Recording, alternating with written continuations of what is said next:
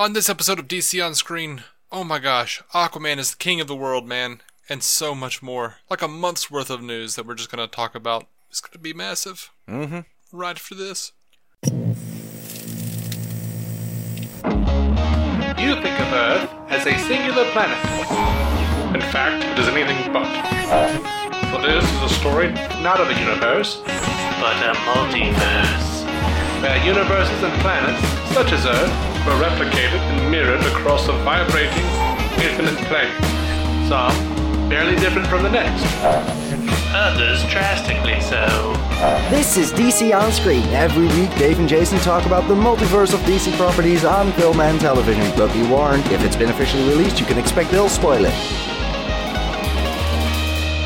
Welcome into DC On Screen, episode 524. It has been quite a while since we saw you guys for this news thing. Mm-hmm. I'm your host, David C. Robertson. This, the man who literally once watched me put a McDonald's milkshake on layaway, Jason Goss. Fun times.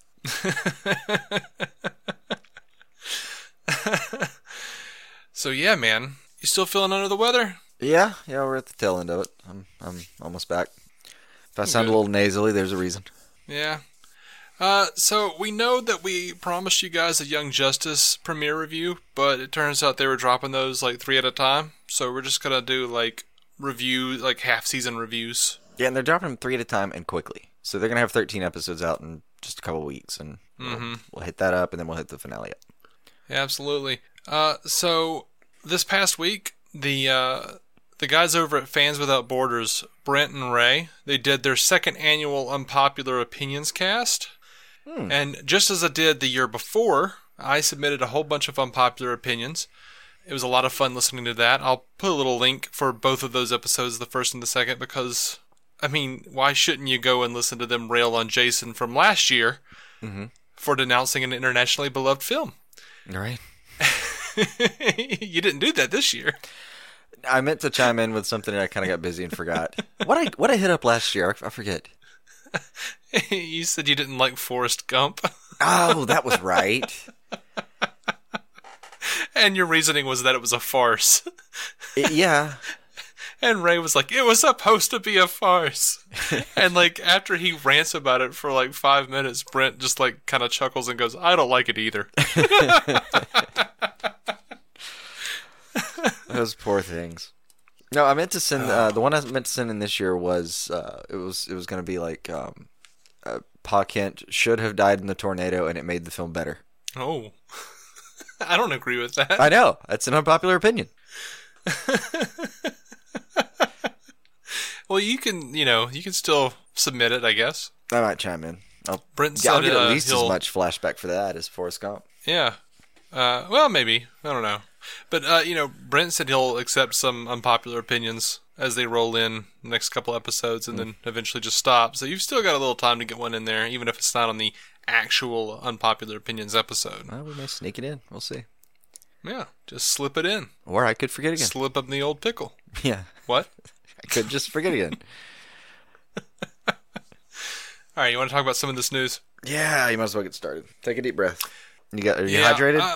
You're back well rested? You good? Look, ready for this? Look, I have a bottle of water. I have a passion fruit LaCroix. I don't like that flavor, but okay. I don't either, but I bought them. But you got them, and now you're gonna have to get through them. I get it. Yeah. So that's what I've got in front of me. Oh, and anyone who just thought to themselves, it's pronounced LaCroix. I know. Screw you. I'm not doing that. That's how we say it around here. Yeah, I'm not saying LaCroix. It's not. I personally have 2 tangerine LaCroix sitting next to me because I know I'll empty one and I don't want to have to edit out the sound of opening the other. I would love to say LaCroix. LaCroix. Oh yeah, by the way, we've acknowledged, I've said on the show and now I've said on Twitter that we were going to do some feedback this week. Yeah. We're not doing feedback this week. This is too much. Disclaimer. It was a lot. We barely got this snuck in. I'm still trying to sneak it in between like possible like maybe hopefully being down for the night and maybe not because who knows. So we're gonna try to get this in there. And also that number of voicemails that Jordan Valdez has left us has gone up to about 1,042. Formidable pile. So, and I can say that he knows I'm joking. We need time to get with ZipRecruiter and get a team of agents that can help us seed through. We might need to just make him a co-host at this point. Yeah, well, I feel like he's the fifth Beatle here. I thought you were going to say intern for a second. I was like, oh no, that's not going to go well. We made a video about that. No. Anyway, let's hit up Aquaman. Aquaman is totally killing it. We haven't been around for the entire run. We came in, we did our review. As of right now, it has been out. It's been out domestically for 2.6 weeks. All right, it hasn't even opened in Japan yet. Worldwide numbers: 963,360,074. That's a giant amount of money. It is a giant amount of money. Domestically, it's 266 million. I mean, that's 266.5. And it's still not that far in its run. I mean, it is. It's just getting up there, but it's still got plenty of legs on it. So it's not that far here. Yeah, there's plenty of other places. It's gonna hit $1 billion. There's no doubt about that. Oh, absolutely. It got the biggest Warner Brothers opening day ever in China. The biggest Warner Brothers opening weekend in China. It's set to cross 1 billion either Friday or Saturday. It's officially in the top 50 films of all time. Yeah, I'd love to look it up by Warner Brothers other films, but it's got to be top notch in their performance overall, like long term. I didn't look into that, but I know it has beaten Dark Knight Rises internationally. Unless I thought it was like Dark Knight, I'm coming for you. And it is the biggest DCEU movie. It far just and away. crushed I mean, Batman v Superman. Yeah. And China has extended its run. That's a rare thing. China's extended it until February 6th, which happens to be the second day of the Chinese New Year. Sure. So, hey, guys, holy crap. It's doing fine. Doing fine. Who would have guessed? Who would have guessed Aquaman, of all things? You remember when Juan posted something about, like, when he was rapping, he was like, I'm glad we got to finish this little indie movie we were making. Yeah. That seems so much funnier now when he's actually got all the numbers. Yeah. Have you seen the 1 billion hashtag? No. On Twitter? No. And I rolled when you said it. That just delayed the eye roll. Yeah. I've seen the Flightcast and some others throwing that around on Twitter. Yeah. So, speaking of eye rolls, do you remember the Stingray inclusion in Aquaman, where his dad is watching Stingray, the aquatic themed puppet show from the 60s on his television? Yeah. You want to know why that's in there? Yes, I read that, but go ahead. Edgar Wright, told him that he would give him. He's like, I will personally give you an Oscar if you put this in to Aquaman. I assume that's why. But he did say that Wright did say that he owes Juan an Oscar. No, he said something like it was something along the lines of, in all fairness, he did it. Oscar Academy, please help me out with this one. Mm-hmm. Which the Academy is not helping anybody out. The Academy did not tweet a response to this, as far as I know. No, and the Academy, and if you ever wondered why we don't take the Academy serious, I'm just going to jump ahead because I was going to mention this. Yeah. Anyway, they put out the shortlist for the 2019 Academy Awards for Visual Effects, and Aquaman was not on that list. We have like Ant-Man and the Wasp, Avengers Infinity War, Black Panther, Christopher Robin, First Man, Jurassic World Fallen Kingdom, Mary Poppins Returns, Ready Player One, Solo: A Star Wars Story, and Welcome to Marwen. No Aquaman anywhere. And I've only seen about half of those, and I don't disagree that they were good effects. It's just that short list should be one entry longer. Mm-hmm. Without a doubt. So that's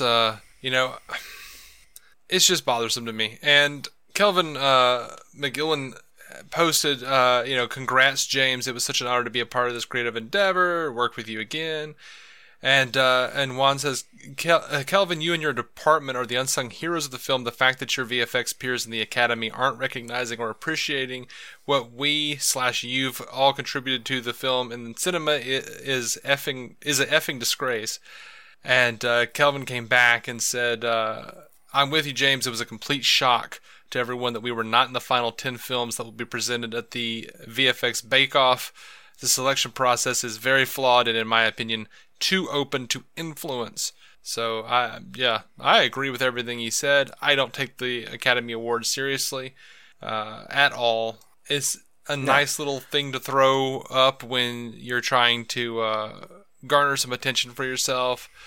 But much like the Rotten Tomatoes score, a little bit, it doesn't really mean shit. It's a lot like any kind of... you can do this with any subjective measurement, though. When it's going your way, you can be like, hey, nice, right? And then when it's not, you're like, well, it doesn't matter. And you're kind of right both times to some extent. I do want to say, though, anyone who I would think it was hilarious if this happened, but they have to be meeting somewhere. There's a physical building somewhere that these people are going to eventually be in. Surround the building and throw fish at it. That's my suggestion. I'm not even sure that's true. Well, if it's not, that's just a shame. It used to be that way. It's like Congress. These people don't show up. Yeah. They don't watch these films. I don't think they Skype the Academy meetings. No, I don't even think they do that. I mean, the Academy's been around so long it had to actually meet at some point. No, I don't think so. I think it's just a voting system they call it a day.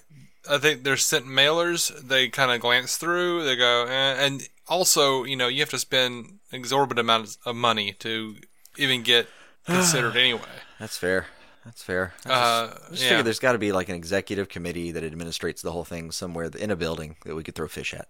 They got friends. They're like, oh, my buddy, Tom Poopy Pants. He's in a movie this year. I'll vote for that one. Right. Yeah. Anyway. Well, save your fish. I don't take it seriously. Save your fish. So there was a Man of Steel reference in Aquaman. Apparently, there was a scene. I don't remember exactly this happening. I don't remember seeing it. And I really want to go back and look at it. But Orm is lecturing Aquaman about the actions of the surface dwellers, how they pollute the seas. And they're like surrounded by different holograms of stuff going on. And one of those was the oil rig burning down in Man of Steel. Nice. That's fitting. I know. I thought it was pretty cool. And wasn't that the place that originally people said, like, oh, it's Aquaman that saved him? No, Zack Snyder said that. Yeah, okay. All right. That was confirmed. Okay. It's been a while. Yes. Well, that all just tracks perfectly. Mm-hmm. Well played. So James Wan was asked about whether or not he'll be doing a sequel. He says, liking the people I work with goes a long way. That was the reason why I came back when I did Insidious 2, but it's a weird one for me, because I actually don't know what I want to do next for the first time in my career. I felt like Aquaman ticked a lot of boxes for me. I wanted to do another action movie after Furious 7. I wanted to do a world creation film, and I wanted to do a superhero movie. And Aquaman literally ticked all of those boxes off for me. So right now, I'm in that sort of place of like, do I kind of go back, or do a smaller movie, maybe as my next one, maybe something a bit more intimate? Or if I can do a more personal movie, but maybe it's on a bigger scale, I'm not sure at this point. And he also said he doesn't want to run the DCEU. He says, it's taken me so long just to finish this movie, I don't want to think about somebody else's movie at this point. I just want to survive this one. Yeah, that's fair. That's Which totally is fair. Like, I saw a lot of people saying, like, oh, give one the whole thing. No. You gotta really want that role. And by the way, I love that he's saying this, because even if he does really want to come back, like, this is completely, like, helping him tick up the amount of money he can negotiate. Oh, yeah. Yeah, those all sound like they could be very scripted comments. Could be. I mean, between him and his manager, at least scripted. Well, yeah. Did you see Henry Cavill react to Aquaman? I did. I laughed. That was good. He's on Instagram. He's like submerged in water up to his nose. He's holding up like a fish fork. He's just got a fork. That's all as close as he can get. It was good. He says, channeling the man of the hour, the man of big hugs, big laughs, and big pints of Guinness, my man Jason Momoa. How'd I do? Seriously, though, I just finally got the chance to watch Aquaman here in Hungary. Jason, James, and everyone involved in that movie smashes it out of the water park. Mm-hmm. If you haven't seen it, go. Check it out. Jason, love you, bro. You crushed it. I love seeing those guys support each other. Yeah. And Henry Cavill's got a hell of a sense of humor. He does. I keep wondering, like, is he quick-witted? Like, in person, would that come across? Or does he kind of... is he better when he plans it? I don't know. But when I see him on Instagram and he's trying to be funny, he's actually damn funny. Yeah, and he's got a lot working for him in terms of like he seems so regal at times. You just wouldn't. Well, he's got that expect him to do British some of the silly shit he does. You underestimate it sometimes. Yeah. Did you notice the voice of the Brine King in Aquaman? No, I did not. It was what is it? How was this guys? I don't know how this guy's name is pronounced. John Rhys Davies he was Gimli in Lord of the Rings. Oh, was it Gimli? Gimli, yeah. Gimli? I don't remember. Is that what I said? I say Gimli. I don't know. I don't remember this guy at all right now. Okay. Do you remember the show Sliders? I do. I think he was on that show. It's hilarious that was the first reference you went for. Why? It seems like such an obscure reference. Yes, he was the professor. Yes, that's exactly who I thought you were talking about. Yeah, he was a professor. Oh, Lord. Oh my! Look at him. Quite the animated history on this guy. Oh, he does. Yeah. Oh, back to gargoyles, baby. Oh, yeah. Yeah, he was the Brine King though, an Aquaman. Well, I'll take that. That's a nice nod. And I got to laugh at the idea of sliders again. So go ahead. I have that on DVD. Good on you. Damn that final episode. Anyway, I don't remember that part. Just another sci-fi show that wounds me with this finale. So apparently there was a shark guard massacre in Aquaman that we didn't get to see. Juan says there was a really quirky out there sequence. It wasn't the studio. It was me that said, I don't know if we can have that in there. That's a bit weird. As much as I loved it, there was a sequence where Aquaman has been apprehended by King Orm and he's been thrown into this dungeon, like this really awful prison deep in Atlantis. He ends up starting a prison riot where all of the guards are sharks. They were shark guards, like all shark heads. And he kills one of the shark guards, and the shark starts bleeding. And then that starts a feeding frenzy among all the other shark guards. It just went nuts. We're talking like clouds of blood billowing everywhere, and he uses that to escape. And I was like, holy crap, I don't know if I can do that. I would totally watch that. I would, but yeah, he's right. That could go. That didn't have to be there. Yeah, no, it didn't have to. It was a fine edit, but yeah, I would have watched that and been like, oh damn. So there's been much the kerfuffle online I've seen where people are saying, well, how does Aquaman hasn't seen Atlantis, but he was in Atlantis and knew everything about it in Justice League. Mm-hmm. And James Wan said that wasn't Atlantis. He actually said that a long time ago. Zack Snyder said that a long time ago as well. It was an outpost. I would assume it was closer to Zebel because, Mara was there. But, yeah. So he had talked to Zack Snyder. Zack Snyder was like, look, man, I'm not going to do Atlantis. I'm going to let you build that. This is going to be like an outpost where they're keeping the mother box. It's not Atlantis. It's far away from Atlantis. And Juan says, so when Zack told me that was his idea, I was like, oh, great. Then I can actually have Arthur go to Atlantis for the first time. That's very important for me because he can go into it and have a wide-eyed approach to Atlantis and be in awe of it. So there you go, guys. That's what happened there. Nice. Yeah, that works for me. Alrighty, so we talked about the VFX. Oh, good. We're on to Shazam. Just flying by the seat of our pants. Finally out of the Aquaman. Okay. All right, so I mean, I knew that was going to take a while. It's been a big month for Aquaman. Yeah. Like all right, so it would not have surprised me if we were at the halfway point. Yeah. Kiri Andrews on Twitter asked, does Aquaman stand alone or does one need to be current with the DCEU? Zachary Levi himself responded and says the movie is completely trackable on its own merit. That said, there are a lot of fun little nods / homages / Easter eggs that can be enjoyed should one be caught up in the DCEU. Sounds like a good design. That's how you need to do this. Absolutely. Variety put out a poll asking which superhero movie you are most excited for in 2019. Captain Marvel got 12%. Infinity War got 54%. Shazam got 29%. Spider-Man Far From Home got 5%. David Sandberg posted this and says, hashtag the original Captain Marvel. And he is being, he got a little shit for it. But he has come back and say, that Captain Marvel is going to make like $1 gazillion. It connects to Infinity War, and it has Brie Larson punching old women in the face. I tried to get Zach to punch an old woman in the face, but he just kept saying, "Those days are over," and stared out into nothing.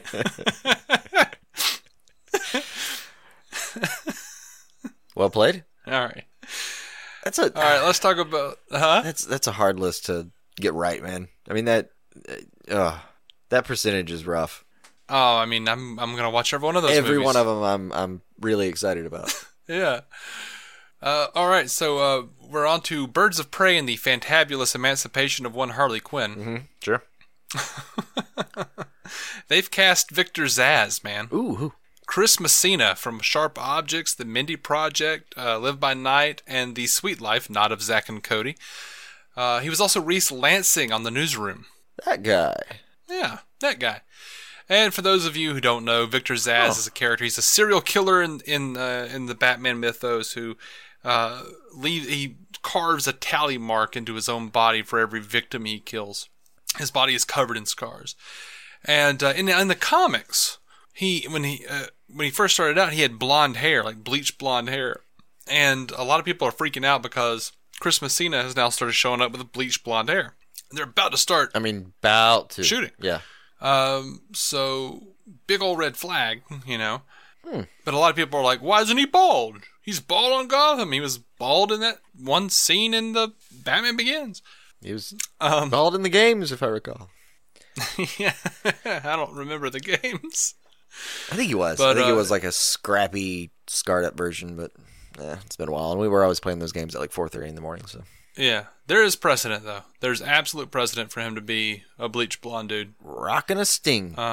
That's actually way more of an Eminem. Never mind. Even old Black Bolt himself gave his blessing. Yeah. Was it Black Bolt? What was his name? Which on the Flash? Oh, Deathbolt. Deathbolt. Yeah. Deathbolt. He played Victor Zsasz on Gotham. I don't remember his name. No. Deathbolt was somebody else. It was he was the poison guy. I thought he was Deathbolt. No, because Deathbolt holds a special place in my heart because he's still unexplained, and as far as I can tell. But I will look that up. It was some guy that could do a poison thing. I can't remember right now. It was like a poison gas situation. But they were all in the same episode. The Mist? Yeah, that sounds right. It was a poison gas kind of thing. That's all I remember. I don't know. I remembered him as Deathbolt or Black Bolt from Marvel's Inhumans. Yeah, Black Bolt's Inhumans. Deathbolt's dude who had laser eyes for no reason that is yet to be explained in the Arrowverse. Well, it sounds like I need to take a drill to my head and let the sap out. Oh, no trifling. No trifling, Dave. We finally started frowning on that 40 years ago. I take it back, it's still in use. But that's beside the point. But for different reasons. It's not like, well, she's acting a little weird. Let's put a hole in her head and let the demons out. Uh-huh. That's the thing doctors I didn't say demons, I said sap. I know. Paraphrasing for you, but still. And I'm just like sort of paraphrasing one of my favorite quotes from Tiny Toons Adventures. It was one of those like alternate universe imaginary tales they did and I just remember Maximilian going, somebody needs to drill a hole in your head and let the sap out. That's a great line. Yeah. It's a great line. I think I'm like a lot of people, though, from our generation that remember really liking Tiny Toons, but the only quote I still remember is, down the hole. That's it. That's all I got. Toilet paper to go down the hole. Yeah. It was a great sketch. I pushed a button. I still laughed. I watched that a couple years ago. I still laughed. It was endearing and funny. I don't know. Elevator go down the hole. Yeah. Alrighty. It is, according to HN Entertainment, Birds of Prey is going to be wrapping in April. That's what it's planned to wrap. Okay. Yeah. All right. Let me go ahead and precursor this. It's starting literally in a few days. Like, yesterday somebody tweeted like, "Oh, it begins in a week." And then they're gonna mid-April? You said somewhere in April, something like that. Yeah, it's supposed to wrap in April, supposedly. Okay, 4 months. That's fine. That's good. That's good. Principal photography. Okay. Yeah. So in late July, August, when you hear there are reshoots, and you will, don't freak out. Right. Don't freak out. That's how that works. So they've added Mark Hawker as the special effects supervisor. He did that job famously on A Quiet not Place. in jail. Yeah. Well, that was the DP. That was the DP. Oh, my bad. That was the bad. DP. But yeah, Mark Hawker did A Quiet Place and Spider-Man 2. Both of those look good as far as I could tell. Yeah. I haven't seen A Quiet Place. I want to, but I do. Everyone was going, "Oh, you got to watch Bird Box." I'm like, "Why? No, Who cares?" Like, maybe I'll watch both. No, I don't. I saw their numbers, or they quoted their numbers. They had plenty of people watching. I'm good. Someone will eventually just tell me about it. It's like when they're like, "Oh, we're gonna watch Deep Impact." Oh no, you gotta watch Armageddon. Yeah, I don't. They're completely different movies. Like, why do they have to be the same? Or movie? I could rewatch my top 5 favorite episodes of Batman the Animated Series again in about the same time frame. Yeah. Your call. But to be fair, I'm probably not gonna watch either. Like, I want to watch both. I probably won't. I do want to watch A Quiet Place, especially because of I want to support Krasinski. I just like the guy. Yeah. But I agree with that. I also, even when I look at a horror movie and think, well, that looks like it's probably good, I almost never get around to it. Yeah. I think the last horror movie I watched was maybe like Slither. I mean, it's been a while. I just don't do them. It's not. I have nothing against them. When someone turns it on, I'm like, yeah, cool, let's do this, because it's a win-win. Yeah, it's either going to be fun and scary or super campy, and you'll laugh at it the whole time. Yeah. I mean, the last one I saw was Justice League, and I liked it, and that was a problem apparently. Yeah. Oh, sorry. No, apparently. The horror. I'm sorry. I just mixed it up. Apparently, horror show is different than a shit show. Ah, yes, exactly. That was where the disconnect was. Yeah. One day. Anyway. One day. The Batgirl, and also this is also the writer of Birds of Prey, and I'm not saying the whole name again.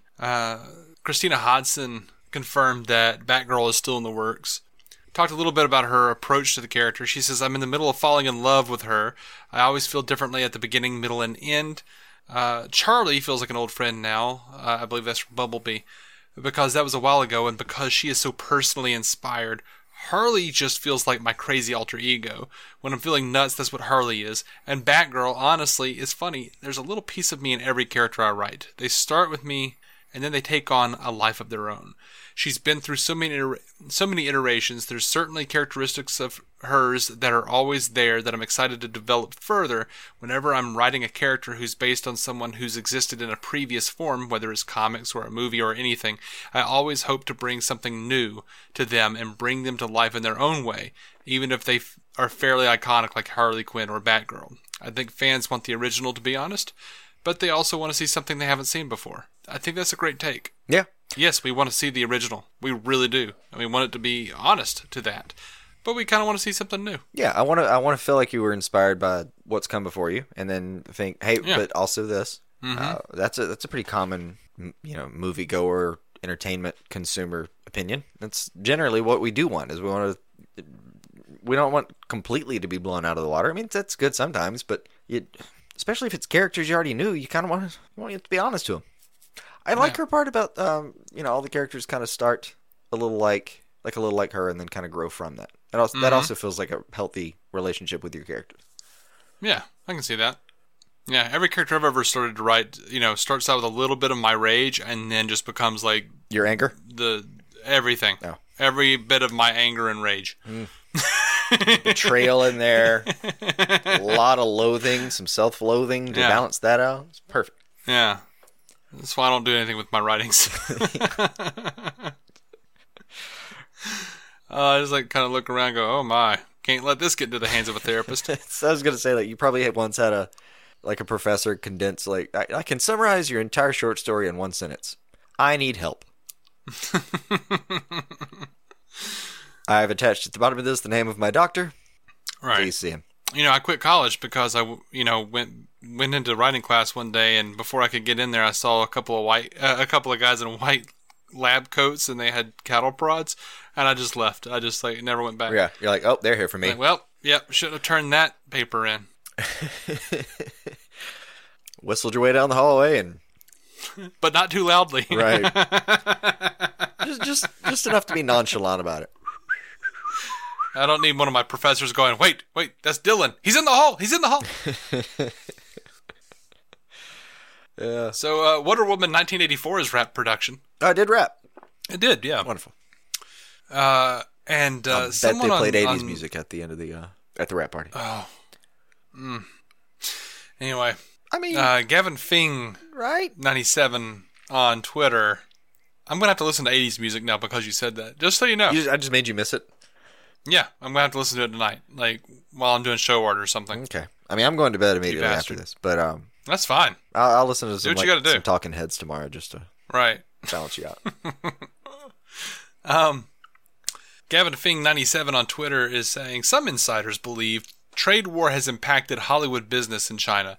Universal still don't receive any response about First Man censorship. Many believe it's because Cold War background story. Some even worry about Wonder Woman 1984. So apparently, if they really, dig deep into the Cold War background on Wonder Woman 84, they might not be able to be shown in China. Wow. Yeah. That will hurt the numbers, for sure. That will hurt the numbers. I mean, look at what Aquaman's doing in China right now. Yeah. So THR, Hollywood Reporter, is reporting that the Batman with Matt Reeves is going to be shooting this November. Notice how you said the Batman with Matt Reeves shooting in November. As though it's a thing that's definitely still happening and we don't have to worry about it. I said THR is reporting. I know. That's how it gets taken a lot of the time. Mm-hmm. I mean, I hope they're right. THR's usually, they're usually pretty solid. They've said that they're trying to give it time. They're trying to give Reeves all the space he needs. They've apparently his initial script was a little too lackluster in the. I saw the word spectacle thrown around. Yeah, in the spectacle department. Yeah. So apparently they've added some of that in. Sure. Took another pass. Yeah. I mean, I want to see Batman doing some cool shit. Yeah, why not? Why not? Go crazy. That said, I'm me, so I'm the guy that's like, the original Star Trek isn't slow. It's not slow paced. I could sit and watch grass grow and be like, this is captivating. Yeah. And I'm legitimately that way. I'm not like shitting on the original series or no, and you're not doing this ironically. I but you could watch 45 minutes, like an hour's worth of network television, and everyone there is like in capes and spandex and looks like they're ready to go. I mean, everyone there has like got a physique that they worked for the last year to make sure they were ready to head to the location on. Ready to go, shot beautifully, great active camera angles, and if they just talked for like 42 of the 44 minutes, you'd be like, this was fantastic. I love this. Yeah. I mean, I liked Heroes Season 1. Yeah. Yeah, exactly. I'm not big on action. I'm just not. Like, now, when it's good, it's not like you don't kick it out of bed. When it's good, you appreciate it. But yeah, I can. If it goes on too long, I don't like it. Yeah. Our friend, my co-host over on Star Trek Universe podcast, Matt Carroll, he always talks about like, I don't like action without stakes. Well, I don't care for action with stakes. A lot of times it's just a lot of fluff. It's just like, Oliver could have shot one arrow and taken out one, yeah, the appropriate guy, and everybody else would have run away. And I'm like, see, that's so much better. That's a way better scene to me. That's more character building with that than him jumping around and parkouring 4 people to death. Yeah, that's right. I've already had listeners tell me I don't have a right to a man card. That's all right. I lost that shit years ago. Yeah. I mean, it was the ink wasn't dry, and you were like, don't know where that is. I'm sorry, I lost it. Yeah, I mean... Like, no one even came back and demanded it from you. They were just like... No. It's almost like you were alone one day and checked your pocket and went, don't know where that went. Well, fuck it. I'm pretty sure it's just like sitting at the bottom of a toy box somewhere. Yeah, probably. Under like a He-Man figure or some crap, just to be nice and ironic about it. I never collected He-Man figures. Don't be silly. Not part of. Probably under a Ninja Turtle. It might be under a Ninja Turtle. That would make sense. You're gonna crack open a box one day and there's gonna be a Splinter action figure. Just staring despondently at something. You're gonna look down. There's your man card. Yeah, I failed you, master. The ink is smeared. Yeah, they spelled my name wrong. that would happen. It would be Robertson for sure with the T. David Carl Robertson. Yeah, and you're like, there is some dude in Wyoming that never got a man card, and that's my fault apparently. Mm-hmm. I'm sorry, David Carl. All right, so this is exciting. I want to talk about this. There was a rumor a few weeks ago. It's confirmed now. Plastic Man. I heard about that one. On DC Daily, they confirmed the report. Oh, that's good. Yeah. They described it as a comedic action-driven film focusing on Eel O'Brien from writer Amanda Idoko from Breaking News in Yuba County. I don't know that. No idea. I don't know her. Don't care yet. Still solid. But Plastic Man. Comedic action comedy. That sounds right. That's solid. And it explains why we have Elongated Man in Flash. Well, Elongated Man was, a long-time sidekick of Flash in the Silver Age comics. But it's true. Yeah. But wasn't the most popular of the two characters. If you ask anybody off the street, which one of these two have you ever heard of? And a lot of people would go like, is it not the same person? I'm confused. I do believe there would be a fair amount of people who wouldn't know. But, I think Elongated Man is fair. I don't think it's a bad play for this. And I may have said something unfair, but I wouldn't be surprised if I was right either. Like 15% chance it played into the decision. I actually prefer Ralph Dibny to Eel O'Brien. For that show, it's more fun. Yeah, sure. I like the character more than Plastic Man. Oh, really? Absolutely. With Brave and the Bold, I fell in love with him. I'm great with Eel. I mean, yeah, he's great. I love Plastic Man, but I like Elongated Man a bit better. Really?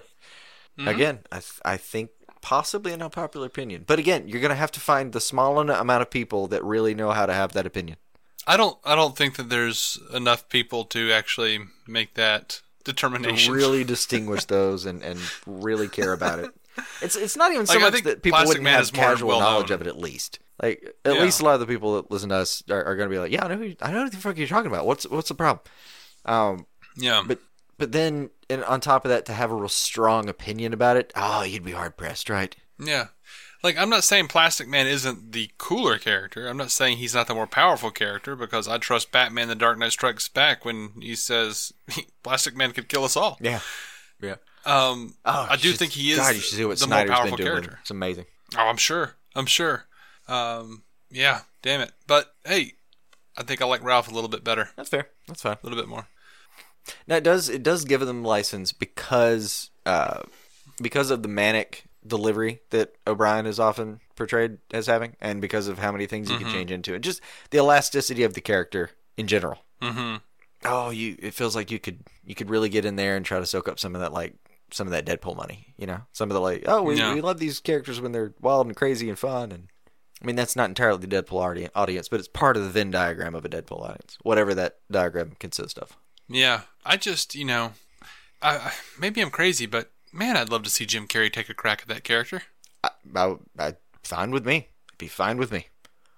Anyway, this is gonna be one of those that's weird. Where we'll get annoyed if they're like, and Eel O'Brien will be played by Bryan Cranston or something. Like, what? Why? It's gonna be Vincent D'Onofrio. What? How? Okay, yeah, Vincent D'Onofrio. I'm not sure I could deal with it. Bryan Cranston could pull it off. He was hilarious on Malcolm in the Middle. He was funny. He was funny. I don't know who the top choices would be for that. I don't know. There are people out there who are saying they want to do it, but I mean, I don't blame them. It's a fun character, and I think. But I think they're going to say they want to do it, and then they're going to do all of the mocap and hanging out on the end of a string and all the literal filming stuff that's going to happen, and think, oh Lord, I'm glad they're paying me. Ben Schwartz said he wants to do it. Who did? He was Jean-Ralphio in Parks and Rec. He was ridiculous and hilarious. I don't know that face. I don't know that guy. Yeah, he was in. He is in Sonic the Hedgehog. He's playing Sonic. He's doing the voice of Sonic in this coming up movie. He was Leonardo in Rise of the Teenage Mutant Ninja Turtles. Yep, I got nothing. I don't know. He's just been on a lot of little TV shows and stuff. He was in BoJack Horseman. Oh, everybody's been in BoJack Horseman. Rutabaga. Rabinowitz. Everyone at this point has popped in and out of that show, it seems like. Oh yeah, it's fantastic. I need to catch up on that. It's so good. I don't know. You don't watch things that don't have capes anymore. I do. I made time for BoJack Horseman. I know, but I'm not talking about that. I'm talking about stuff you would have seen him on. No, that I don't know. And I was gonna say I'm watching Doctor Who right now. I just finally had time to get the last season and buy it. But then her new sweater thing does kind of look like a cape, so it still breaks the rule. Right. Also, it might as well have a cape on it. It's Doctor Who. Mm-hmm. So, if Ben Schwartz did it, I would be fine. I liked him a lot in Parks and Rec. He was ridiculous. Yeah, don't remember him. Great show. You know, I feel like if you told Chris Pratt he just couldn't go to the gym for 6 months, I don't think he'd be bad at it. Yeah, no. He's too busy anyway, though. Dude's got like 4 franchises he's carrying right now. Yeah, I do think if, you went back about 15, 20 years, Jim Carrey would have been perfect for it. Yeah, it would only be the age and his willingness to do it that would stop him. But I don't think the age is even necessarily a problem. Mm-hmm. He's gone a little bit mental, it feels like. He was always a bit, and you just get more interviews now, I think. He's like talking about how we don't really exist and shit. Yeah, that was a weird interview. I saw that one too. All right. It was strange. All right, buddy. I'm not defending him. I don't know. I mean, not defending his mental state. I'm just saying I think he was always a bit that way. Like in his Comedians in Cars, it looked like there were a few moments where it looked like Jerry was about to try to escape. Like pull the car over and be like, okay, one of us is getting out right now. I don't care. I don't care which one. You want to flip a coin? Good. All right. So I'm excited about Plastic Man anyway. Yeah. There's been quite the hubbub over Lois Lane since we've been away. Nicole Kidman was with Amy Adams on Variety's Actors on Actors, and Amy Adams said, "I think I'm out of the DC universe now. I think they're revamping that. I don't know the details." And then she was in an interview pretty damn recently with Den of Geek, and she was asked about those comments, and she said, "You know what's funny? I don't actually know. I haven't had any official conversation with anybody. I was just talking with Nicole Kidman about it, and I was like, oh, I guess I got to be careful what I say. But yeah, I haven't had any word officially." Yeah, I can see that. I mean, and seriously, it's not that crazy. I just listened to Karen Gillian on Rosenbaum's show earlier today, and I swear to you, and this is months ago, but I swear to you, she at the time, apparently, according to her, did not know if she was in Guardians 3. Now, I think this was before the big kerfuffle about Guardians 3, so that's beside the point. She didn't know she was in Guardians 3. The one that cracked me up was like, she was like, "Oh, I mean, are you excited about Jumanji 2?" She was like, "I don't know if I'm in it. No one's told me that." It's not that great. Some people do go so exclusively through their manager. Yeah. That, and if you're somebody like her, or even somebody like Amy Adams, for sure, you don't actually care. Like, you're gonna work, so you're not particularly worried about which project you're in. Sometimes you could legitimately just leave it to them, enjoy the rest of the parts of your life that you don't have to control, and not worry about it. I mean, it's doable. I do see how. I wonder how that would work. Yeah, absolutely. No, it's literally like how it works is literally your manager calls you and says, "Hey, you're booked from September to December." Sorry, no, I was talking about the Jumanji 2 sequel, like the Jumanji 2 or whatever. I haven't seen Jumanji 1. I don't know what premise they have. I don't know. Like, I don't know if it would be like different kids accessing the video games, and like The Rock and Karen and Jack Black and Kevin Hart are all there playing different characters. She made it sound like that's how it would maybe work if they did it. Yeah. Like, she said something along the lines of, like, I played, like, an 8-year-old girl or something last time. I don't know. I haven't seen it. I don't remember. And then she's like, what if I played, like, a 57-year-old man next time? That'd be cool. Yeah. That's what I was wondering about. Like, that could be, like, a really fun exercise for all of those actors. Playing someone completely different every time. Oh, yeah. Really get Jack Black out of his range. Mm-hmm. So, Junkie XL was asked about being replaced by Danny Elfman on Justice League, and he says, "I can't dive too deep into it because at a certain point, Joss took over from Zach, and he wanted a slightly different approach, so obviously he went in a different direction." The reason this is a big deal is because he's actually naming Joss as the person who made the decision. I'm not convinced Joss was the person who made that decision, or if it was something that came from above Joss. I find it more believable that it was Joss. It might have been. I don't necessarily blame him for the notion. It's an interesting notion at the very least. I mean, and if the problem is people are having issues not being able to associate those characters with iterations they loved from the past. Yeah, some of the thematics were lost, music for sure. Like that was a tragedy, because I think Junkie does some great work. Absolutely. But it might have been one of those things where I'd be 50-50, man. Like, the studio might have said, We liked you because apparently they looked at several people's takes before they hired Zsasz and said, we like your take on it. Do this with it. And then they hamstrung him because that's what they do. Mm-hmm. But that might have been one of the stipulations is also we don't feel like the music's been going in the right direction. Change that. Mm-hmm. I mean, dude, I've been in middle management where somebody told me, I need you to fire this guy because I don't like where he's going with this. I'm like, that's not my job to fire that guy. I'm like, yeah, it's your job because I told you it's your job. Yeah. You're like, okay, well, you're a piece of shit, and this makes me feel awful. Thanks. So now I have to go find a reason to fire this guy that I don't agree with because you need him fired. Awesome. Thanks. Appreciate that. Oh, feel awful. Awful. Yeah, what'd I say? It sounded like you said it makes me a falafel. It does not. It did not make me in any way falafelish. It did make me feel helpless. It makes me a falafel. Yeah, I was helpless in the way that a falafel travels to a mouth.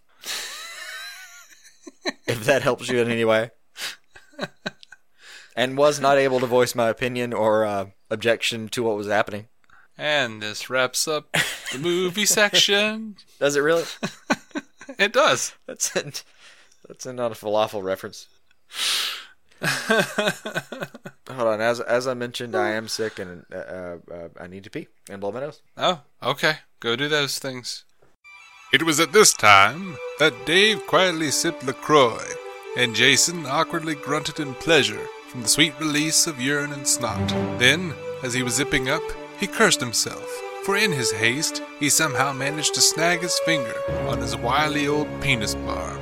Hashtag the curse of the goss.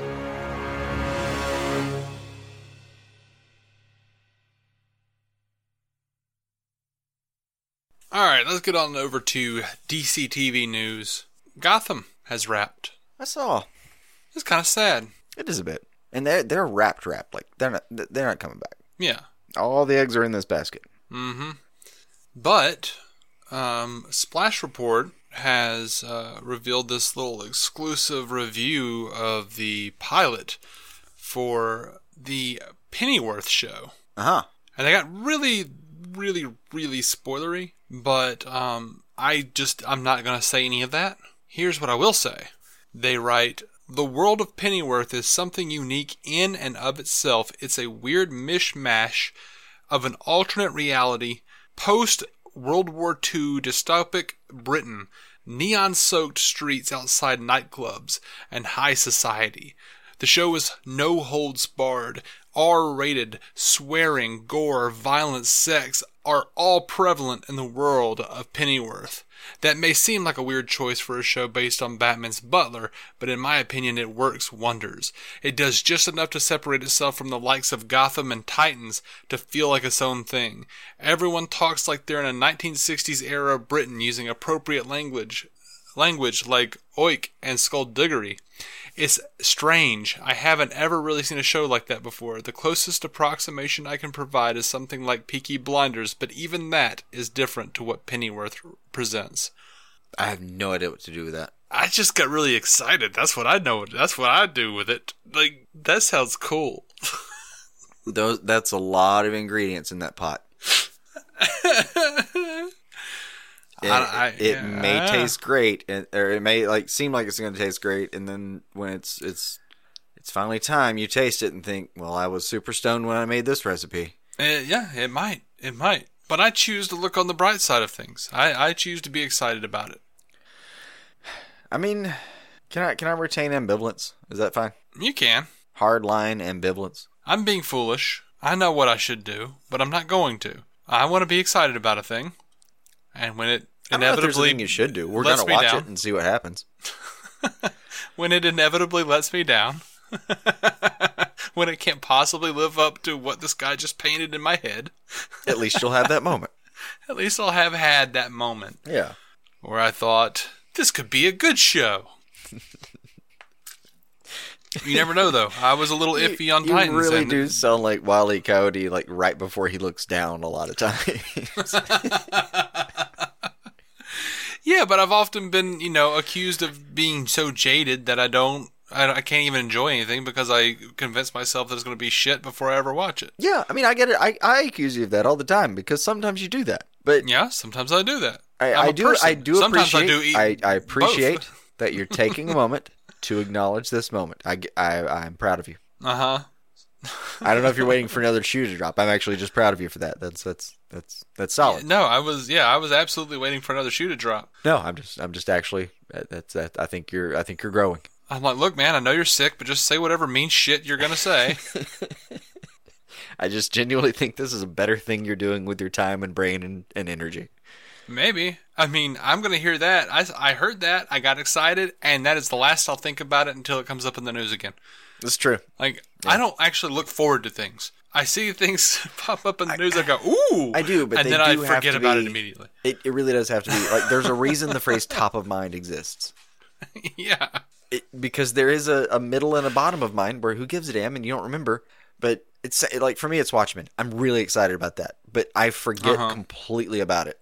And until I see another thing come up, and I'm like, "Oh God, that looks good." And then I was just reminded about it. Now I'm excited again. Yeah, I'm like, "Oh yeah, Watchmen, HBO, hell yeah!" It honestly, in my mind, it was like you're going to do Watchmen. I read Lindelof's letter. At this point, I'm already like, my heart is growing 3 sizes. And then you told me Nine Inch Nails is going to be scoring it, and I kind of thought, okay, at this point, I'm so on board. You'll have to prove me wrong. Yeah, like, they could have come in and told me that, like, the music for the show would be a music box that was found in a thrift store. And it might have worked for that show, to be honest. And I still would have been excited based on the strength of Lindelof's letter. It was a strong letter. And then you backed it with Reznor and Atticus, and I just thought, okay, well... Jeremy Irons. Oh, God, and then Jeremy Irons. Yeah, I mean, okay. So we're excited about this show. Yes. Point being, it's good to enjoy being optimistic while it's while the feeling's there. Sometimes it does go away. I am ready for it on my face, neck, and chest, as Kevin Smith so often says. He does say that. And I don't... Watchmen's on HBO, right? We don't have HBO Go, so I'm going to have to actually subscribe to that to watch this series. So we're also at to borrow his phrase, fuck you, take my money. Yeah. It's fine. Yeah. I'll spend it. That's good. I got a season of Silicon Valley to catch up on. I got plenty of stuff I can do over there. You know, Pennyworth's going to be on Epics. There's always stand-up on HBO Go. It's an untapped market of stand-up I wish I had sometimes. Mm-hmm. Yeah. Pennyworth, I don't know what to do with. I still, practically don't know how I'm going to get my hands on that show to watch it. Yeah. We'll have to do a little research. I don't know. I feel like I'm just going to have to buy it on Amazon. We'll see. There might be a better way. We'll look into it. Yeah. That might be a thing we have to do. Yeah. So tell me if there's a free way. I'll let you know. Likewise. Oh, we marry few. Oh, we band of brothers. Right. Over on Arrow. They were asking the showrunners, the CW showrunners, it looks like, anything about the Diggle being Green Lantern. And Beth Schwartz said, "To be continued. No, we really are. No, we were all really excited about that fun nod. But I'm not sure what's to come of that, really." Todd Helbing, the Flash showrunner, says, "It's not been written yet." And Schwartz says, "Yeah, it's not been written yet." It sounds like it was a moment of panic. A little bit of panic, but also a little bit of oh my God, we want to make this happen, and we're just waiting for the green light. So to speak. A little bit of drama happened. Stephen Amell reported that Michael Rosenbaum just hit him in the head with a bedazzled pillow. I don't know. Tuesday for that gang. What? Yeah. What happened? There's your reason for being on Twitter. Right. Where else can you find Oliver Queen complaining that Lex Luthor hit him in the head with a bedazzled pillow? I mean, I love it, but it doesn't sound out of sorts for that gang at all. Not at all. Not one bit. And so the thing I'm surprised about is that it wasn't like Dak Shepard hanging out behind his knees, crouched down, waiting for him to trip over him when he hit him. Oh, he was probably around. He probably guffawed at the whole thing. At the very least, he got a text about it, probably. Right. Torrent Freak put out their annual list of top torrented shows. Uh-huh. And The Flash came in second place. Nice. And Arrow followed in sixth place. Still good. And Titans was in fifth place. Ooh, not surprising. Not surprising at all. What was in first? Game of Thrones? I think it was Walking Dead. Oh, that makes sense. Yeah. Oh, HBO started doing some weird stuff with their with their Yeah. HBO got harder to pirate at some point. Mm-hmm. So Game of Thrones dropped off that list precipitously. That's a big word for a stone cold drunk. Yeah. There's words still banging around in there. It's just like swimming free in an ocean. You can float up to anything. Someone tweeted at John Wesley Shipp that just watched Elseworlds Part 2, loved it, the Gotham and Batwoman stuff was fantastic. My only complaint seems to be the same as everyone else's. John Wesley Shipp's Flash was insultingly underutilized.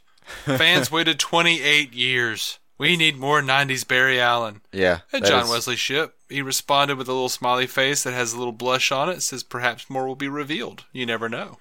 Yeah.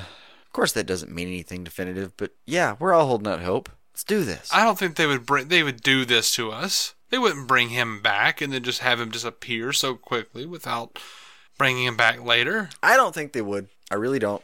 I think it's something they intended to do for a while.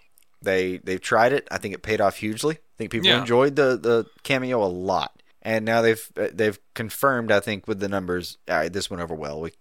Let's see if we can do this again. And I think they were planning on something. I told you way back. I told all of you when they brought in Trickster. They were planning some Trickster. Shit. When they brought in Mark Hamill and showed us shit from the 90s Flash. Yeah. It felt so 80s to me.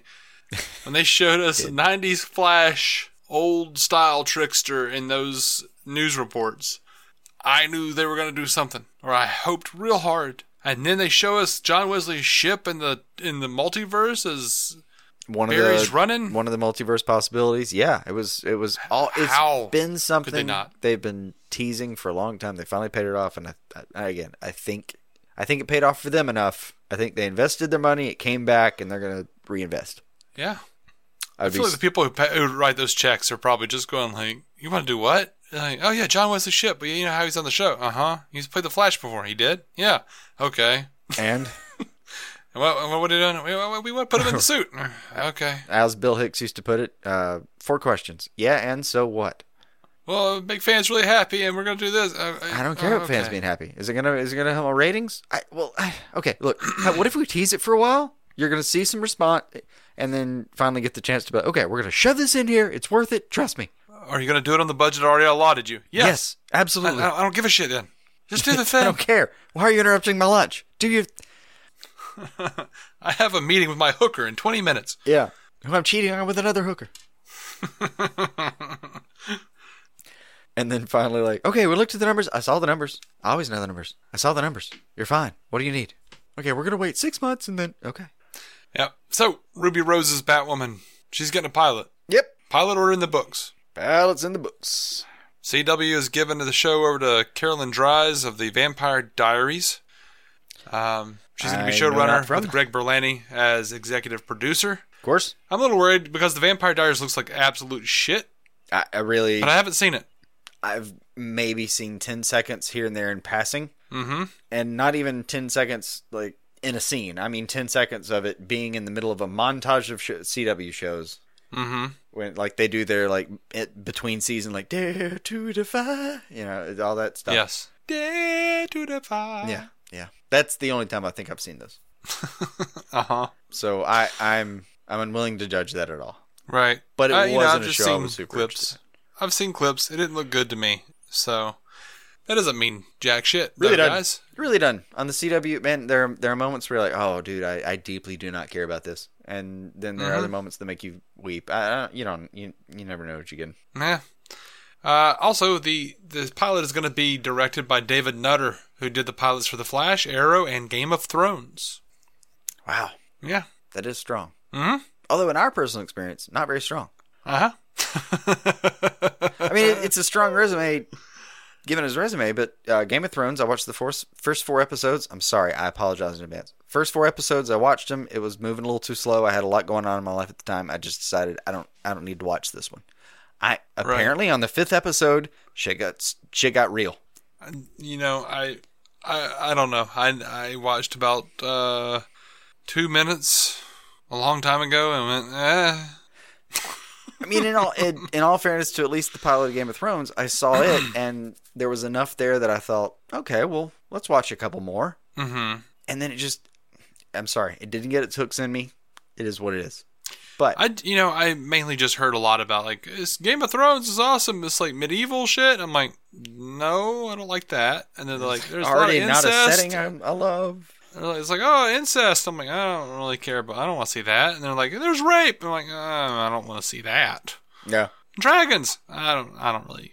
Well, I mean, no, I'm good. It happens, and me and you're in the same boat on that. Sometimes the fantasy aesthetic doesn't hit us too hard. Like we're not super into it. Yeah, I'm not really into the fantasy stuff. If it's sci-fi fantasy, that's one thing. If it's like old Flash Gordon shit, sci-fi and fantasy as far as how some people categorize it, and I'm using the old school medieval, almost like fable style fantasy. But on top of that, on top of it just maybe being something we weren't built for, and a show that I just didn't have time for at the time, and so I didn't get in on that. Still, like I know this sounds bad, but we didn't like the first episodes of Arrow and Flash. That's true. Like both of them. The first episode of Arrow we watched, and we thought, okay, we're gonna watch another episode and see what happens. And by the second episode, we were on board. Yeah. To be fair, I've gone back and watched the pilots for both those shows, and I'm fine with them. I don't know what my issue was. I mean, I know what my issues were, but I just didn't see them the same way somehow. So, I mean, I remember what my issues were, but I haven't seen them since, so I don't know. It might have just been a thing at the time. I'm not sure. Like, okay, to be fair, I was into the Arrow pilot the first time we actually watched the whole thing. The Arrow, when we first sat down to watch the Arrow pilot, and he was doing the voiceover we watched a the lot. First 10 minutes and thought, nope. Yeah, and then when we actually watched it, it turns out he's back home. The voiceover stops. He's being kidnapped because he's Oliver Queen. He's snapping dudes' necks, and we were like, holy shit! So yeah, that was true. It was way we just bailed before the show had time to do anything because we were dicks. That's fair. Okay. That's what happened. Right, that explains that. We were like, show don't tell. The Screw Flash, you. I just remember. I remember over and over again thinking like, we understand there was a particle accelerator explosion. You do not have to keep saying it. Yeah, that was. You've said it 17 times this episode. I am completely on board. That has been exposited fully. Mm-hmm. But other than that, thinking, well, I mean, I like a lot of these characters. And especially thinking, God, I've always loved Tom Cavanaugh. Nothing's changed here. Mm-hmm. Likewise. So anyway, over to Titans Super Bro Movies. They're reporting that Titan Season 2 is going to start filming in February. Mm-hmm. That's about all on that. Showrunner Greg Walker, though, is saying that they're going to craft the Season 2 premiere from the Season 1 finale. He says it's going to be a version of that episode. He says we're cannibalizing some of the stuff from episode 12 for the premiere. We thought it was such a good cliffhanger at the end of 11, and we wanted to go for an even bigger, better Season 2 opener. We had a big idea, and our friends at DC bought it. Yeah, I can do that. Yeah. He says we're going to also use the premiere to launch a new villain, and because Trigun's role in canon is so huge, we felt like we really needed to give him a really big episode, the kind you can launch a season with. See, to me that sounds like we are going to get another villain. Mm-hmm. But they're going to give Trigun a little more breathing room. Oh, I think Trigun's story is done with this next episode. You think it's just in and out? I think so. Well, could be. For a while, at least. Could be. But it also sounded like they didn't want to... I don't know. It sounds a little like they kind of got themselves into a spot where they thought, look, we could do it this way, but if they'll bite on this, we could do it. We could do it this way instead. Shorten it to this amount of episodes. Use some of what we're about to do over here, and really build it this way. Which may explain why they were, renewed for season 2 so quickly. And they really were. They were renewed for season 2 before the first episode aired. Yeah. Or I think they were renewed before that, and I think they were planning on making episode 12 the season finale.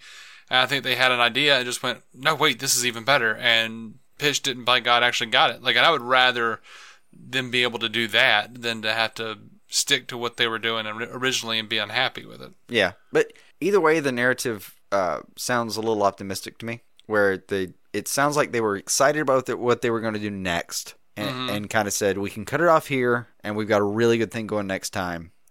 And still have a rewarding ending to season 1. Still something we're proud of, but we've got this other thing that we're so excited about that we're going to go ahead and start investing in it.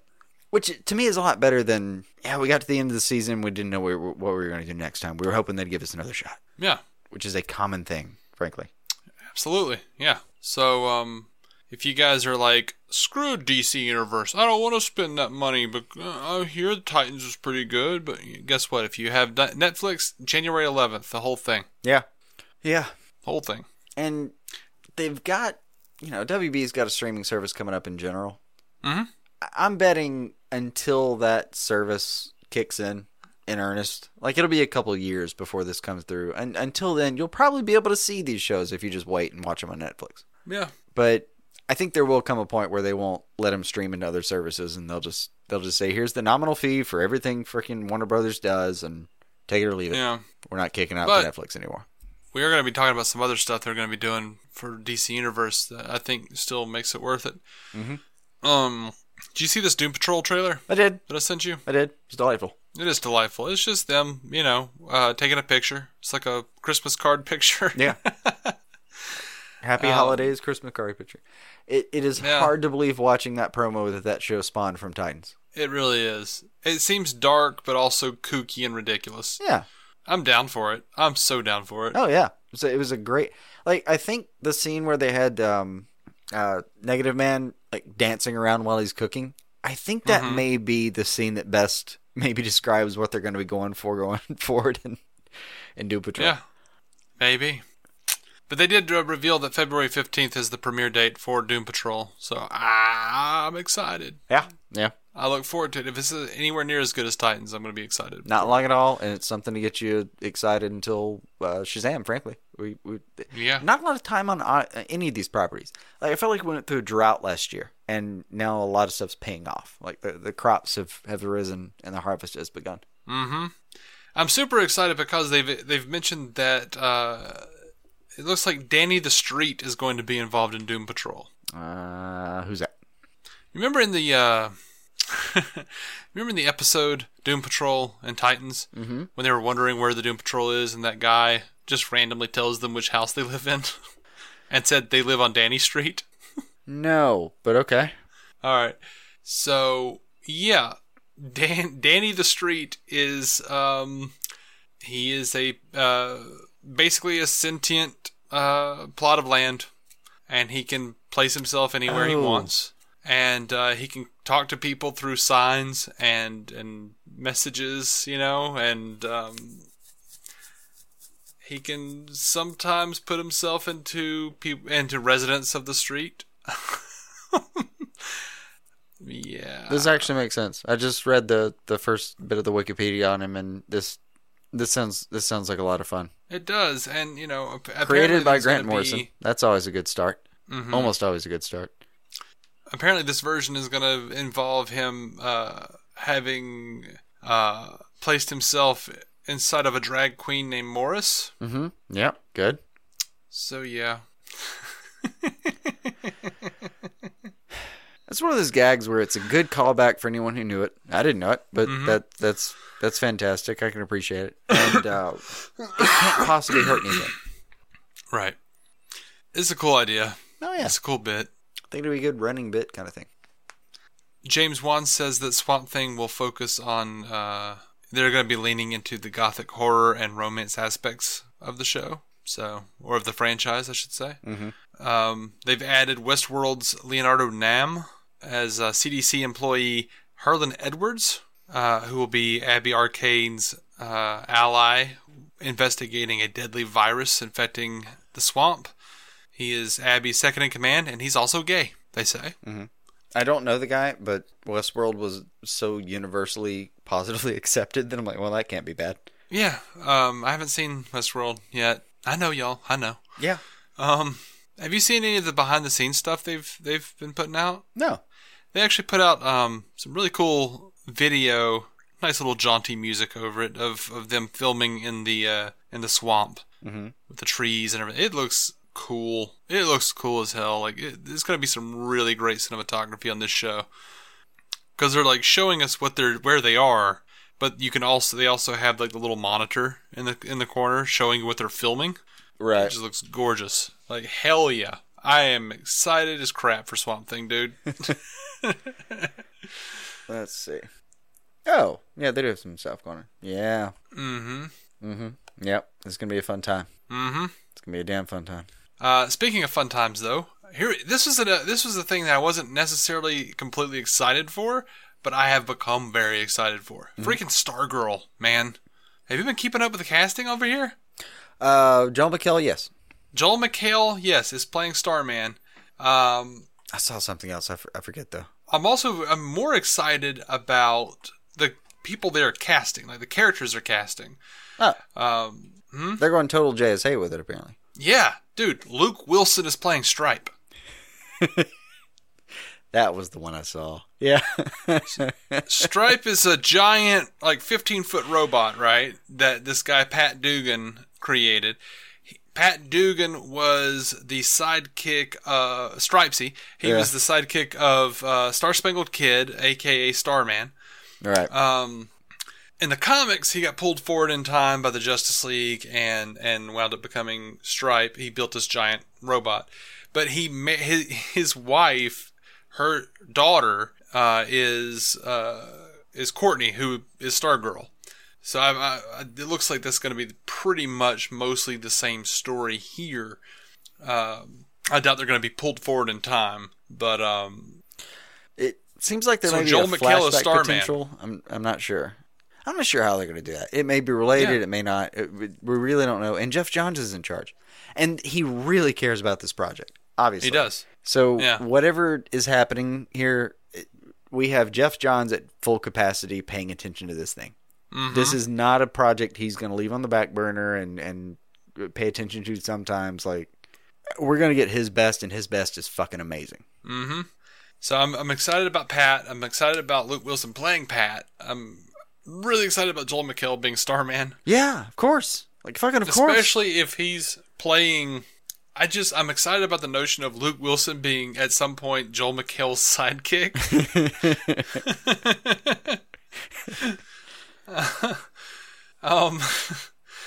They've also cast Henry Thomas as Dr. Charles McNider, who was Dr. Mid-Nite. He, brilliant doctor who has an owl. Of course. Naturally. Yeah, he's going to be in a recurring role. They're bringing in Brian Stapf as Wildcat or Stapf. I don't know how you say it, but Ted Grant as Wildcat. I can't remember if they ever actually made him the real father of Black Canary of Dinah Lance, but he did have an affair with her mother while they were in the JSA together. He taught Dinah how to fight. So he actually even taught Bruce how to box at some point, and I think that was pre-New 52. I don't know what they did post that. It's in some continuities, yeah. So I couldn't that's pin him down for you, but yeah. Really cool. They've cast Lou Ferrigno Jr., son of the freaking Hulk, as Hourman. Yeah. I for some reason I love Hourman. I don't know why. Every time I see him, I get excited, and Lou Ferrigno Jr. seems like, yeah, great fit. Let's do that. But man, just excited that he's there. Yeah, Rex Tyler, master chemist, adrenaline junkie, as they say. Yeah, I mean, just basically a drug addict with a good attitude and a helpful spirit. But but I love that guy. Yeah. Anyway, yeah. I like you said, I'm not sure if I'm more excited about the casting of the people or the actual roles. I think it's more like the roles themselves. Absolutely. That's what I'm really excited about so far. They're really filling out that like first round table, And Jeff Johns talking about the project said, "It's cool. It's going to take the Stars and Stripe comic, the Justice Society comic, and merge it into one thing. Tonally is Spider-Man Homecoming and Buffy the Vampire Slayer, along with the comic books. We're bringing a lot of the legacy stuff into it, a lot of the stuff..." Huh? That's a lot to shoot for tonally, but I think he can do it. I know it. He says we're bringing a lot of the legacy stuff into it, a lot of the stuff James Robinson did with the Justice Society. I love all of that. His JSA The Golden Age series, launching the JSA. I've always wanted to do a series based on Stars and Stripes, so it's really exciting. I'm excited about it. Yeah. Go, man, go. They've cast Joy Osmansky as Tigress, who is described as protecting and providing for her family.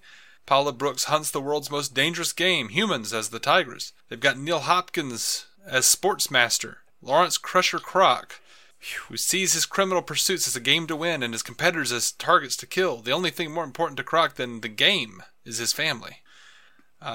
Nelson Lee as Dragon King, a supervillain who hides his face and past. He's a deadly and mysterious hooded man. This controversial scientist has been experimenting on himself and his victims since the 1940s. Man, they're shooting for it on that show, man. They really are. Sportsmaster still cracks me up. Sure. But after Young Justice, I had to admit, like, no, you could do this thing. You can do this thing dramatically. That could work. Do you know what Sportsmaster always reminds me of? What was that? Wayne Gretzky's All-Stars. Do you remember that cartoon? Very vaguely, yeah. I mean, I remember it insofar as I would see it and go, yeah, nope, and try to find Looney Tunes somewhere or something. That's exactly that was what I did. That was your MO? Yeah. Yeah, I don't know if that was the name of it, but it was like, I want to say it was like him and Michael Jordan and Bo Jackson or some shit. I don't know. It was like Pro Stars. That's what it was. Pro Stars. Michael Jordan, Wayne Gretzky, and Bo Jackson. Holy shit! Yeah, you nailed it. I'm surprised. Yeah. Had one season. Here's what's sad. As you were saying all three of those people, I was like, well, that sounds right, but it is Dave, and that is sports. Mm-hmm. So let's wait on him to finish typing. But it was a cartoon but in the so 90s. Help me, you nailed it. Oh, man. All right. I didn't get the name right, but... in case anyone doesn't know, Young Justice Season 3, Outsiders, is now streaming on DC Universe, and even though I have not seen any of it, I implore you to go watch it. I absolutely will be watching that, for sure. We're going to review it. I'm excited about it. The fact that you haven't already seen us post about it in cast form does not indicate our excitement about the series. Yeah, I've literally had podcasting things. Yeah, out the ass. Oh yeah. Ironically, I can't make a podcast about it because I'm too busy doing podcasts. Yeah, it happens sometimes. It happens when there's like 17 freaking shows that we cover, plus an entire movie universe. And one of us has to go and start a Star Trek podcast too. Yeah. That's launching their second season in like 10 days or less. And at this point, I have a stack 2 inches high of DC related reading material like on my table right now. Mm-hmm. Like I just measured it by putting my fingers on it. It's about 2 inches. Yep. So DC sent out a press release announcing that all future animated movies would be available on DC Universe on the same day that the films are released on Blu-ray. Not digital, but Blu-ray. Interesting. That's still pretty sweet, if you ask me. Mm-hmm. They've got some interesting stuff coming up. The new system begins in January with Reign of the Supermen. That's January 29th. I like that. It was getting pretty annoying to have to buy like a crappy version online early and then not be able to actually get a decent version later, or buy it twice in order to get a better version. It's basically what we're having to do. And if you were wondering, well, what else are they going to have? They've got Justice League versus the Fatal Five and Batman Hush coming out in 2019. Which is a lot and fantastic. It is. Justice League versus the Fatal Five, by the way. I don't know this person. It's from Game of Thrones. Elias Gable, maybe? He's voicing Thomas Callor in Justice League versus the Fatal Five. His character name's Starboy. Okay. And Doom Patrol's Crazy Jane character, Diane Giro, is going to be voicing Jessica Cruz. It's going to be her first foray into animation, I think. No. Period. Cool. She's going to love it. You're going to work for 3 hours and go home that day. You're going to love it. Here's the thing that might intrigue other people, fans of the old school. The rest of the cast includes Kevin Conroy as Batman. Of course. George Newbern as Superman. Yep. And Susan Eisenberg as Wonder Woman. Oh, yeah. That's the old JLU lineup. That's the old Paul Dini-verse lineup. Yeah. For anyone wondering, Tim Daly is actually busy these days. Yeah, he is. And he hasn't been Superman for kind of a long time. I know. I do still miss him. He had a good Superman voice. He did. I yeah. Not unhappy with what followed him, but yeah. Daniela Babadia, maybe, as Miss Martian, Kevin Michael Richardson as Mr. Terrific, Noel Fisher as Brainiac 5, and Tara Strong as Saturn Girl. Peter Jessup from Mass Effect as Thorak from the Fatal Five, evidently. Tom Kenny, SpongeBob SquarePants, as Bloodsport. Oh, Tom Kenny, so many freaking things. Yeah. Batman Ninja's Matthew Kang King, voicing the Persuader. This Is Us, Sumali Montano is Emerald Empress, and Grimm's Philip Anthony Rodriguez is voicing a character named Mano. The synopsis is interesting, though. Justice League versus the Fatal Five finds the fate of the Earth hanging in the balance when the Justice League faces a powerful new threat, the Fatal Five. Superman, Batman, and Wonder Woman seek answers as the time-traveling trio of Mano, Persuader, and Tharok terrorize Metropolis in search of budding Green Lantern Jessica Cruz. With her unwilling help, they aim to free remaining Fatal Five members Emerald, Empress, and Validus to carry out their sinister plan. But the Justice League has also discovered an ally from another time in the peculiar Starboy, brimming with volatile power. Could he be the key to thwarting the Fatal Five? An epic battle against ultimate evil awaits. Bruce Timm is executive producing. I saw one shot of this, and it looks like Justice League Unlimited. Good. There has been a lot of talk about the former cast coming back. Some people are saying that this might be setting up a bigger reunion. That this might even actually be set in that universe. I don't know. That's fine. Yeah, if that all folds toward that, that's fantastic. Bruce, please don't have anyone have sex with anyone. Right. No more farting. No more, whatever. It's an ongoing request from me. Bruce Timm, please stop sexualizing everybody. It's getting weird. Please. I'm okay with these characters having adult moments, but let's face it, you've made it weird a couple times. Mm-hmm. Excited about this. Batman the Long Halloween is going to be made into an animated movie. Yeah, couldn't be happier about that. Yeah, Revenge of the Fans is reported on that. We don't know who's playing who yet, but the cast includes Troy Baker, Jensen Ackles, Naya Rivera, Titus Welliver, David Dastmalchian, Jim Peary, Amy Landecker, Matthew Gray Gubler, Katie Sackhoff, and Fred Tedashore? I think that's how you say it. So the synopsis: Christmas, St. Patrick's Day, Easter. As the calendar's days stack up, so do the bodies littered in the streets of Gotham City. A murderer is loose, killing only on holidays. The only man that can stop this fiend? The Dark Knight. In a mystery taking place during Batman's early days of crime fighting, Batman the Long Halloween is one of the greatest Dark Knight stories ever told. Working with District Attorney Harvey Dent and Lieutenant James Gordon, Batman races against the calendar as he tries to discover who Holiday is before he claims his next victim each month. A mystery that has the reader continually guessing the identity of the killer, this story also ties into the events that transform Harvey Dent into Batman's deadly enemy Two-Face. That is a fantastic graphic novel by Tim Sale and Jeff Loeb. Jeff Loeb's the writer, Tim Sale's the artist. Fantastic graphic novel. I feel like that synopsis plays it up well. It's a gorgeous story. Yeah. Gorgeous story. If you read this thing, you will definitely be buying the sequel, Dark Victory. It was fantastic. Yeah. I hope they make Dark Victory into an animated film as well, but, one thing at a time. They're getting so gung-ho about these things. I'd bet on it. I really would. Mm-hmm. And that brings us to Superman Red Sun. Oh. Revenge of the Fans again is saying that looks like they are making a Superman Red Sun animated film.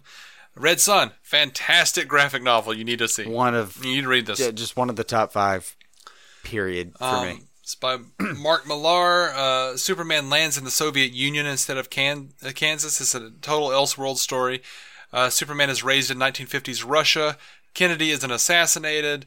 Lex Luthor is a scientist who helps create the Green Lantern Marine Corps. It's fantastic. Revenge of the Fans says the cast includes Amy Acker, Diedrich Bader, Jim Ward, Greg Chun, Jason Isaacs. Freaking Jason Isaacs. I love that dude. Jason Spisak, Paul Williams, Phil Lamar, Phil Morris, Roger Craig Smith, Tara Strong. I'm skipping people. There are tons of people in here. that's not official. And I guess when they put that out, Diedrich Bader responded. He's like, proud to be a part of it. And then apparently somebody at Warner Brothers did, shut the hell up. We haven't even announced it yet. He's like, oh, let me delete that. Yeah. But yeah, absolutely. Even if they weren't I really looked into that one, and there was just nothing other than the Revenge of the Fans saying, yeah, I've heard. At the moment. But I'm pretty sure Diedrich Bader just announced it pretty much. Hopefully that's a good sign. Yeah. But could you see it also being him just like sitting by his pool between filming? I forget what the sitcom is he's on now. I forget the name of it, but like just him hanging out by the grill, looking at that and thinking, "Oh, cool, proud to be a part of it." What? I'm not. Never mind. Sorry. Delete. Seriously, even if they're not making one and you haven't read Superman Red Son, get on that. Well, going beyond that, first read that. Yes, it's going to be one of the greatest things you've ever read in the history of graphic novels. Seriously, one of my top 5. And if you have read it, get on board with this. Like good tweet. I don't know. Yeah, let's get inspired by this. Yeah, kind of a show your Superman Red thing. Son, $15.44 on Amazon right now. Yeah, it's you can buy used and new from $7.85. Kindle edition $9.99. You'll still pay $15 after shipping on the used thing. Whatever, for around $15 if you've got Amazon Prime. Right. You can have this thing, and it will genuinely enhance your perception of that universe. It's fantastic. But at the least, we can support it. I hope it happens. But I hope he's right. I really hope he's right. Yeah, I love Superman Red Son. I love how it ends. I love everything about it. Oh, God, one of the fantastic endings. It's got one of those twists that happens in like the last few pages where you're like, God damn, that was all worth it. It's got one of those bits in there that actually makes me cry too. I won't ask which one, but is it I'll do it after the credits. Is it a spoiler? Okay. To avoid spoilers, right. yeah. I can deal with that.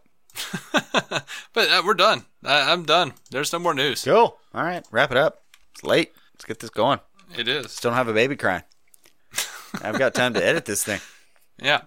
All right, guys. Thank you so much for listening. I'm so sorry to all the people out there who left us 1,400 voicemails. 1475. And I'm sorry.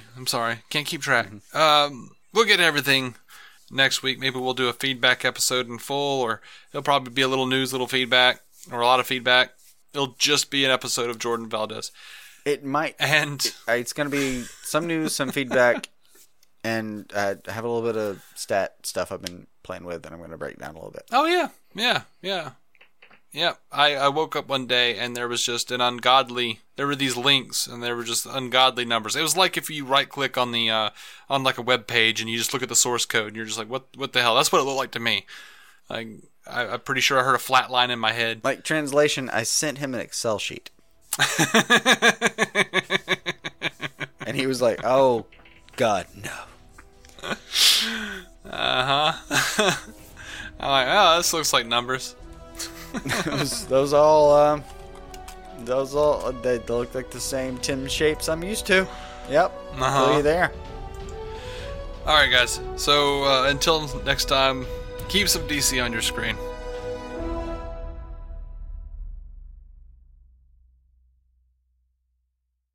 All right, so what was it?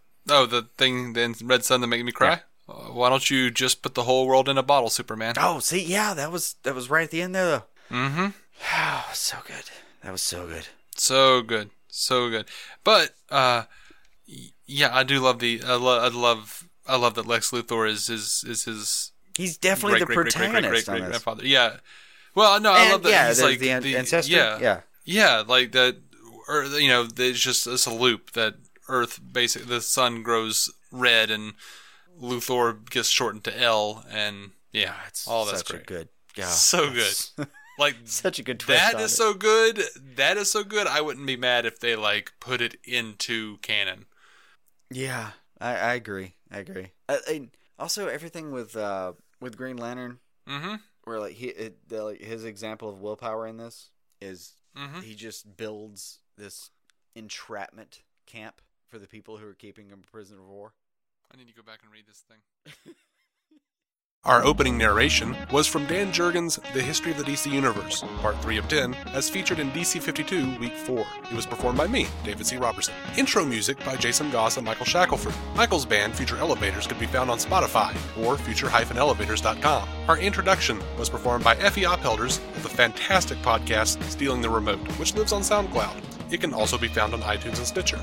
We are proudly in partnership with TV Time, TV show calendar and social media site that lets you keep track of what you're watching, what your friends are watching, and where you all left off. DC On Screen is a maladjusted production. Visit maladjusted.tv for more from me and Jason, including sketch comedy, an improvised web series, vlogs, parodies, and more.